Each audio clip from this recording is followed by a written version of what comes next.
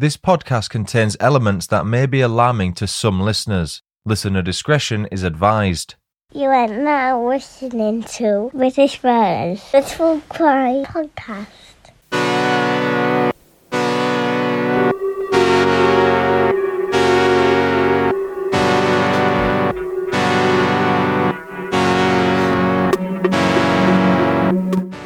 Hello everyone and welcome to British Murders, the podcast focusing exclusively on British murder cases and serial killers. I'm your host Stuart Blues and this is the first part of my end of season special for season 11, in which I tell the stories of Lynda Mann and Dawn Ashworth, who were murdered in Narborough and Enderby, Leicestershire in 1983 and 1986. In this first part I explore the lives of Lynda and Dawn while delving into their respective murders. I'll also discuss the first 3 years of what would eventually be a 4-year hunt for justice, culminating with the wrongful arrest of an innocent man. Next week, I'll start by discussing a revolutionary discovery that changed history and led to the actual perpetrator's arrest and conviction, whilst also providing some background information about the person responsible for murdering Lynda and Dawn. Before we get into it, let's break the ice. The show's first opening icebreaker segment is this. True facts that sound like bullshit. Did you know that fear of premature burial was so widespread in 18th and 19th century Europe, it led to the invention of the safety coffin? Over 30 different designs were patented in Germany in the second half of the 19th century, with the most common element being a mechanism that allowed those buried inside a coffin to ring a bell which was placed above ground. You might have seen that in the odd horror film. Now it's time for the show's final opening icebreaker segment. Random quote of the day. I don't blame people for their mistakes, but I do ask that they pay for them. Richard Attenborough. This case was requested by Pofro, T-Bex, Helen Worley and Jane via various methods. It's a popular request, this case. And we're in the villages of Narborough and Enderby, as I mentioned. They're located just a mile apart in the East Midlands county of Leicestershire in England. Now, it might be pronounced Narborough, but I think it's Narborough. I'm going to stick with Narborough. If I am wrong, apologies, just let me know. The villages are 8 miles southwest of Leicester, 43 miles east of Birmingham, and 102 miles north and slightly west of London. Now, because we're into locations, I'll do 5 quickfire facts about Narborough in this episode and about Enderby in part 2. Here are your 5 quickfire facts about Narborough. Number 1. The Anglo-Saxons founded Narborough, and its name was originally Nor Burh, which means North Fort or Fortified House. So maybe it's Norborough. I'll stick with Narborough. Number 2. In the 7th century, the Saxons are thought to have used Narborough as an outpost as they advanced across Leicestershire. Number 3. At the time of the Domesday Book in 1086, there was actually no mention of Narborough. It's thought that were due to its small size not warranting a dedicated mention. Number 4, the Church of All Saints in Narborough was first mentioned in the 12th century, but likely it was a church on the site much earlier. Parts of the present building are believed to date from the 13th century. And finally, number 5, in the 18th century, there was a flourishing frame knitting industry in Leicestershire, with many frames being located in Narborough. According to the 2011 census, Narborough's approximate population is 8,498. Lynda Rosemary Mann was born on July 31st, 1968 and would become the middle child of 3 girls. On either side of Lynda was Susan, her older sister by 2 years, and Rebecca, the youngest of the 3, who was welcomed to the world when Lynda was 13.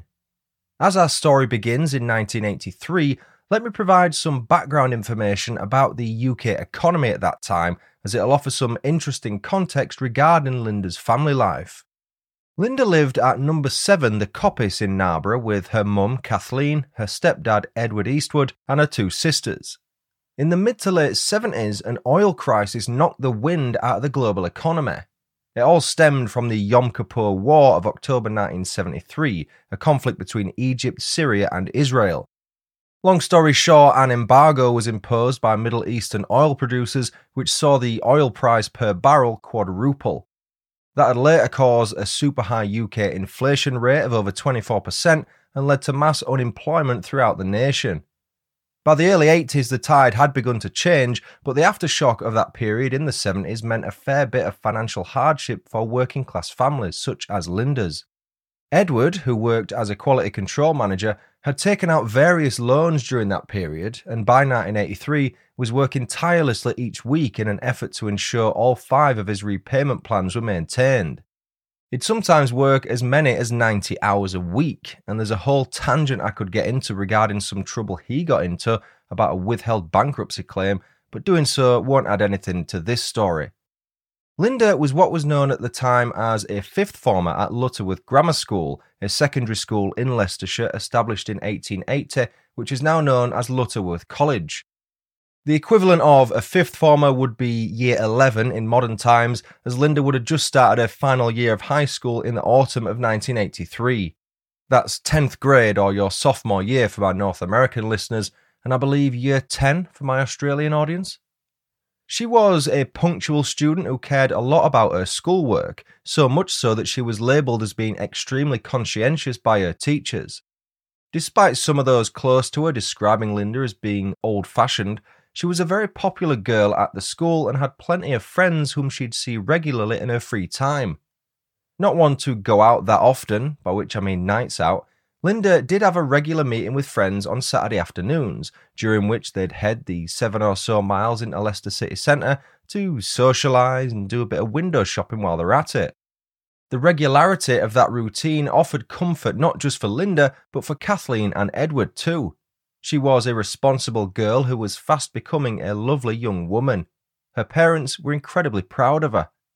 You'd be hard-pressed to find anyone that had a bad word to say about Lynda Mann. Her selfless nature extended to the local youth club, a place she frequently visited, as well as the family-friendly Narborough Congregational Church. The church community was delighted to have her as part of their congregation. Her positive outlook on life, beautiful smile and charm helped her ingratiate with anyone she met. To give you even more of an idea about how lovely Lynda was, she'd used the vast majority of her savings, which she diligently put away throughout the year, to purchase her family some Christmas presents in November 1983, and that's where our tragic timeline begins. It were in the early evening of Monday, November 21st at around 7 p.m. when Lynda Mann left her home to attend her babysitting job. To her stepdad's surprise, the 15-year-old returned home 5 or 10 minutes later and informed him that the baby's parents had explained how her services were no longer required that evening due to illness. I'm unsure whether they meant the baby or one of them, but regardless, Lynda was no longer working that night. Deciding what to do with herself, Lynda passed a bit of time by watching TV with her parents before they themselves headed out for a few drinks at the nearby Carlton Hayes Social Club, located about half a mile away from their home. Lynda believed it wasn't wise to just sit inside all night and use the now free time she had to complete a couple of chores.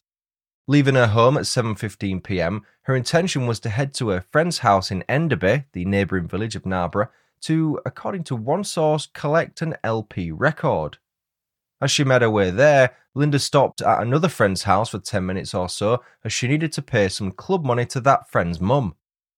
As the opening theme music of the 2362nd episode of Coronation Street blasted out from the TV set, Lynda continued her journey to Enderby on foot. That was the last time anyone would see her alive.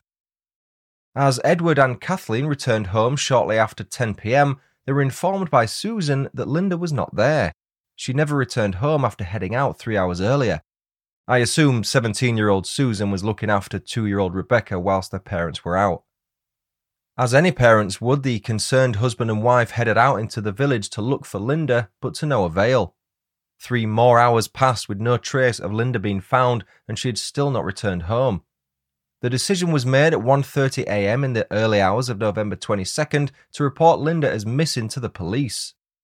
As officers took statements from the family, within a few hours the search for Lynda Mann would come to a dramatic and heartbreaking end. An early morning dog walker was on a footpath known locally as the Black Pad when she spotted something out of the corner of her eye. It was the body of a teenage girl. That Black Pad footpath runs from the grounds of what used to be Carlton Hayes Hospital until its closure in 1996 to Narborough Church. It's got a notorious rep among the locals due to its incredibly isolated nature and the potential of coming to harm at the hands of some of the village's, let's say, less favourable residents. It's surrounded by trees, which makes it downright impossible to find on a map unless you're a local and know exactly where to look. I kind of have an idea where it is. I was racking my brains on Google Maps, but I'm still not sure. So well hidden was the body that Edward is said to have passed within 3 yards of it when he was out looking for Lynda the previous evening. The body had been placed just off the footpath, and although it hadn't been buried or intentionally hidden, due to the amount of dense shrubbery, it would have been impossible to spot in the darkness. The devastating reality that the body belonged to Lynda was soon told to Kathleen and Edward, which shattered their world to smithereens. Lynda was found partially clothed due to someone interfering with her, and it appeared that she'd been asphyxiated. A post-mortem conducted by consultant pathologist Dr. Victor Pugh at Leicester Royal Infirmary soon confirmed Lynda's cause of death as being due to strangulation, although at first the police refused to confirm whether or not she'd been sexually assaulted, which she in fact had. Due to the cold weather, Dr. Pugh was unable to pinpoint the time of death, but logically it must have occurred between the hours of roughly 8 p.m. and midnight. As over 100 police officers searched the surrounding areas with dogs as their trusty helpers, fears came to light that Lynda's murder might be linked to other recent cases which had yet to be solved. Just over 3 weeks earlier, a 16-year-old girl called Colette Aram was raped and strangled to death as she walked down another isolated footpath in the Nottinghamshire village of Keyworth, 28 miles away. So similar were the profiles of the two girls as well as the methods involved, the forces from Leicestershire and Nottinghamshire actually agreed to meet and discuss them. An interesting tidbit about Colette's case is that it was the first ever case to be discussed on BBC's Crime Watch in its June 1984 debut episode. That case would eventually see Paul Stewart Hutchinson charged with murdering Colette in 2009, with him being handed a life sentence the following year. Another case thought to be linked with Lynda's was that of 33-year-old Caroline Osborne, who was stabbed to death in July 1983. 2 years after, it was revealed that double murderer Paul Bostock was responsible for killing Caroline, as well as 21-year-old Amanda Whedon. As we head back to Lynda's timeline in November 1983, it's important to remember how technologically inferior things were back then. Most things relied on witness testimony, and goodness me, was there a lot in Lynda's case. Most of the witnesses that came forward in the immediate aftermath of Lynda's death spoke of witnessing a punk rocker in the area at around the time of the murder, with some even claiming to have almost run someone over as they fled the area on foot. The man in question was accompanied by a young girl, who some believe was Lynda Mann, so that was clearly before the murder took place. The problem with witness testimony, of course, is the variance of descriptors. If we go out on a limb and assume all the witnesses saw the same person, which they won't have, then the police will have been looking for a 16 to 20-year-old who was between 5'6" and 5'10", wearing a bomber jacket of various colours and having either spiky black and white hair or swept back collar-length dark hair. Newspapers at the time commonly referenced a running man, as each of the testimonies mentioned seeing a man who looked scared and appeared to be running away from something or someone. Those who knew Lynda spoke of her Saturday outings to Leicester as being with a punk rocker type man, so perhaps it was Lynda in the company of a boy she knew? You can decide for yourself as the story progresses. Police began appealing to local parents to consider whether they recalled their son returning home out of breath late at night. Now, out of all the testimonies I've read, and there are loads, the two most crucial ones I think are as follows. They didn't actually lead to anything, but still. Firstly, a couple driving along King Edward Avenue in Narborough recalled seeing a young lad of about 17 wearing a bomber jacket sitting on the side of the road opposite the entrance to the Black Pad. That were on November 26, 5 days after Lynda's murder. He had his head in his hands and appeared to be bawling his eyes out. Was that Lynda's killer, or was it simply one of her grieving close friends? As far as I can tell, all efforts to trace him failed, which brings me to my second crucial piece of witness testimony. In a kiosk in the village of Husbands Bosworth, a young boy found a telephone book with something scribbled on it in pen on the first page. The number 15 was followed by the words "the cottage." Based on the fact the person who wrote that message contacted the police a day later to explain he had innocently written down information about the case in the book as he phoned a colleague, I think it's fair to assume he misheard the coppice, Lynda's home address, instead writing "the cottage." The man was quickly ruled out as a potential suspect. It was nothing more than another dead-end lead. The story will continue after these quick messages. And now, back to the story. I can't begin to imagine how difficult the Christmas period of 1983 must have been for Lynda's parents and siblings, but seeing as she'd already purchased her family's presents, Kathleen ensured they were handed out as intended. It was only when the new year came around that an inquest into Lynda's death was opened, and the police finally revealed that she had been strangled with her own scarf after being sexually assaulted. With the inquest finished, Lynda's body was released to her family so that she could finally be laid to rest. Her funeral took place at Narborough Congregational Church on February 2nd, 1984, with Pastor Graham Adams conducting the service. Over 100 people attended, but the event was not without controversy.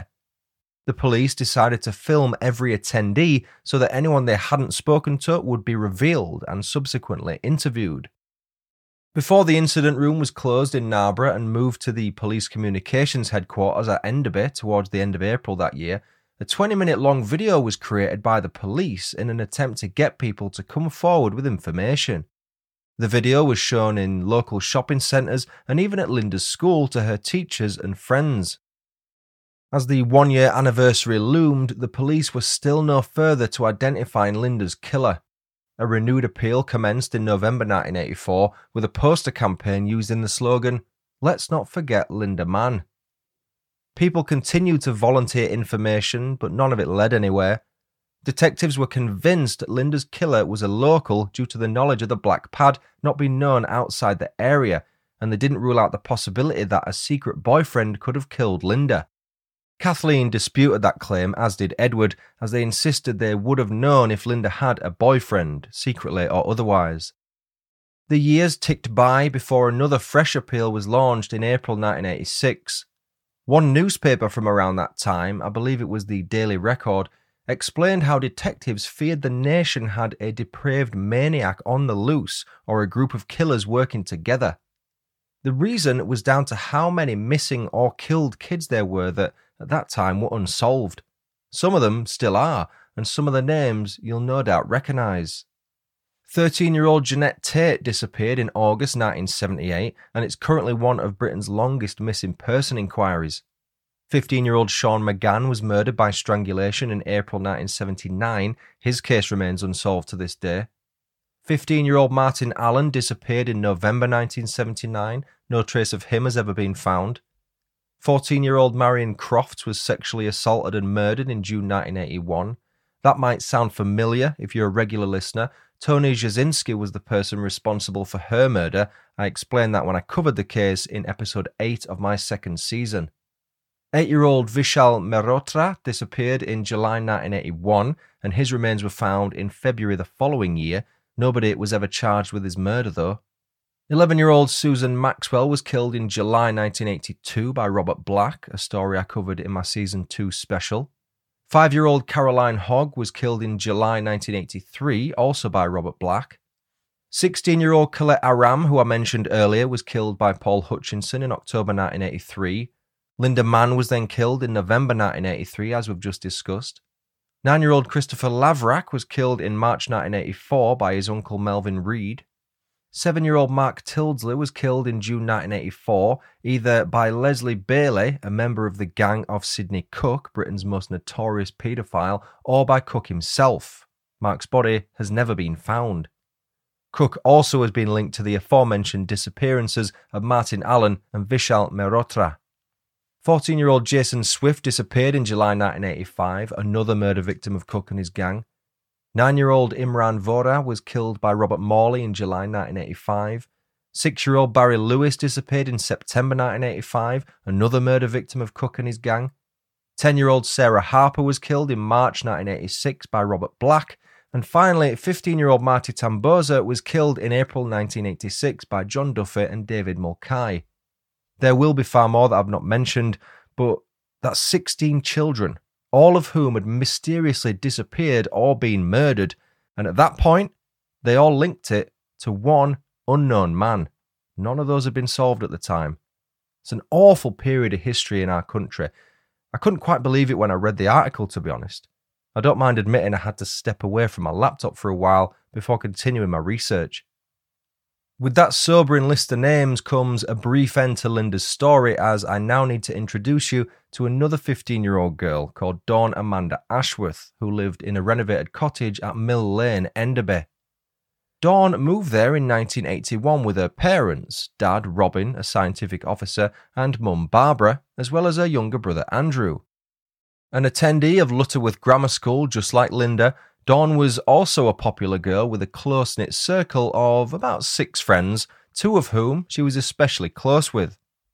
The similarities between Dawn and Lynda don't stop at their age and place of education.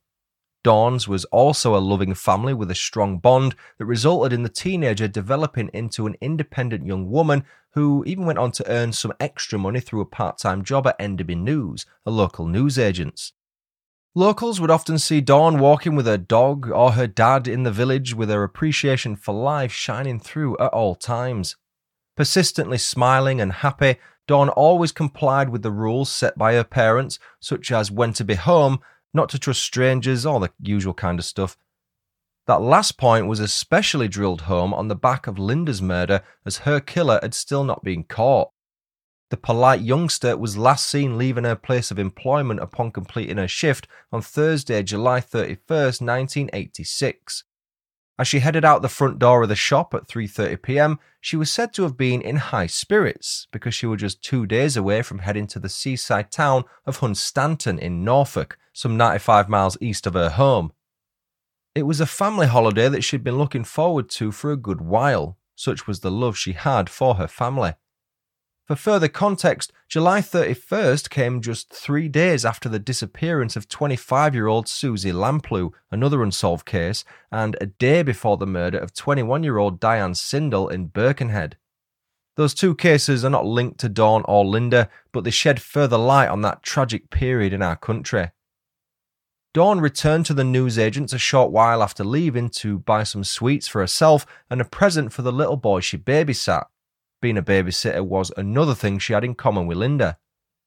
Returning home soon after, Dawn informed her parents that she was heading out to see her friends in Narborough in a mirror image of what Lynda's plans had been, just travelling in the opposite direction. Her parents once more warned her of the dangers of a killer being on the loose, and after reassuring them as best she could, Dawn left at around 4:30 p.m.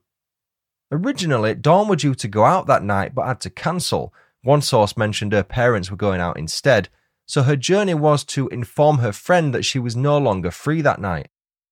Her friend wasn't home, however, so she decided to visit another friend on her way back who also wasn't in. The route she took would have taken her across the busy B4114 road, which follows on from the A46 Leicester to Coventry Road.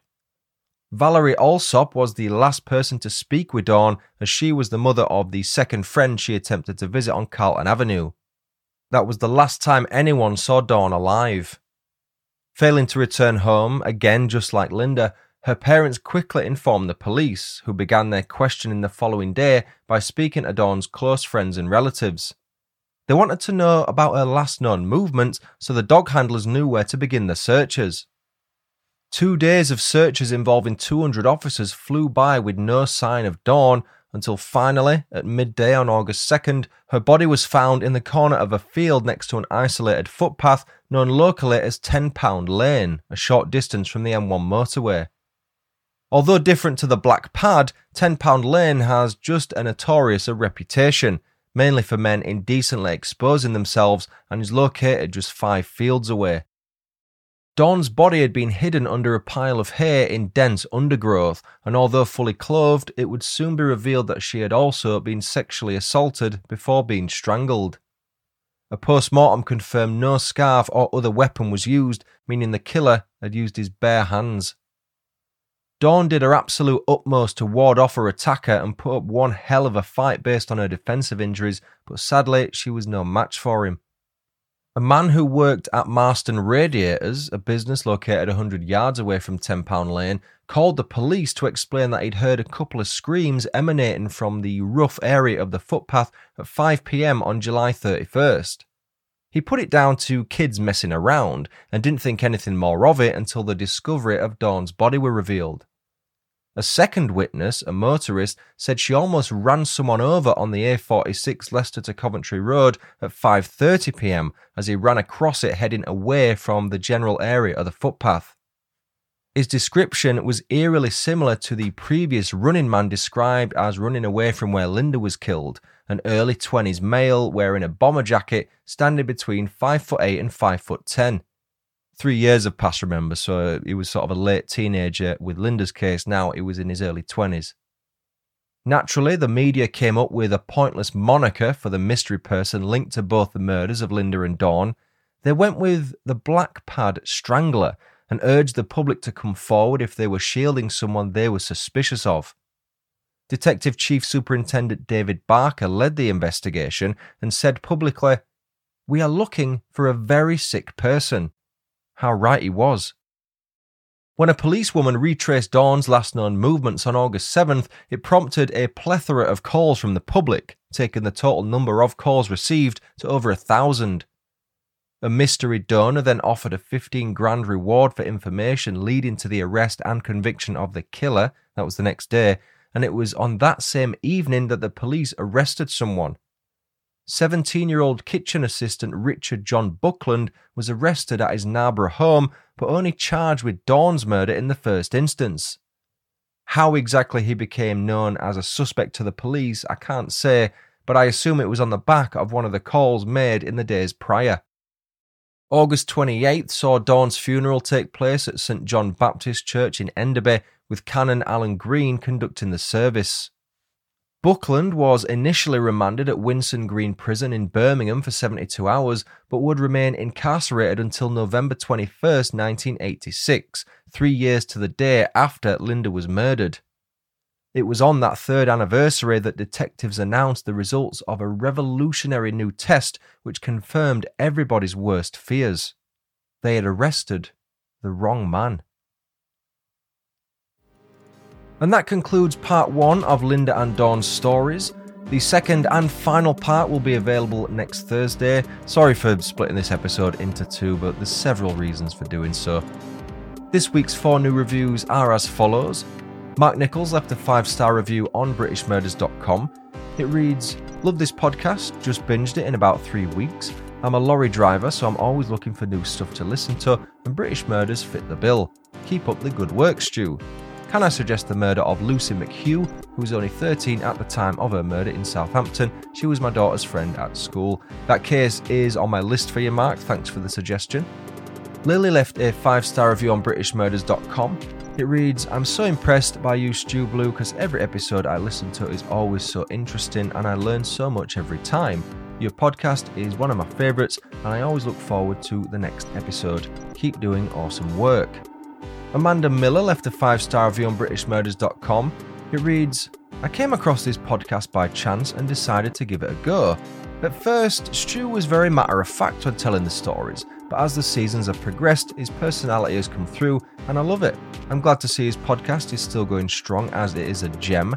I'm listening to season 4 now and there are currently 11 seasons, so I have a long way to go to be up to date with episodes. If you don't give it a listen, you'll be missing out on an entertaining podcast that makes you laugh and cry. Stu tells the stories in a respectful manner, the type of guy you can have a beer with." That's nice. "He comes across very down to earth, he's funny. I love when he has Bobby or Bobby tells a story." 50-50 on Bobby.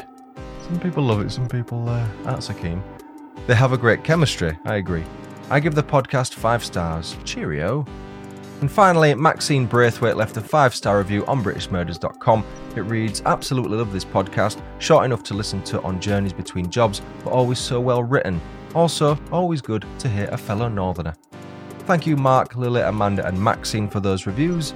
If you'd like to leave a review of the show and have it read on a future episode, You can do so on iTunes, Facebook, Podchaser, or at BritishMurders.com. You can also leave star ratings on Spotify. Please consider heading to patreon.com/BritishMurders and signing up for a membership. If you choose my OBE or CBE tier, you'll gain early and ad-free access to all future episodes. You'll gain access to several bonus episodes, as well as my British Murders weekly journal series. I also do Patreon exclusive giveaways from time to time, and you'll get some thank you goodies for signing up too. You can also support the show on a one-off basis at buymeacoffee.com/BritishMurders. Please email any case suggestions to contact@britishmurders.com. That's my new email address, contact@britishmurders.com. The old one still works. Or just message me via social media. You'll get the episode covered and you'll get a cheeky shout out for your trouble. That does it for part 1. I've been Stuart Blues. This has been British Murders. Thanks so much for listening. Until next time, cheerio.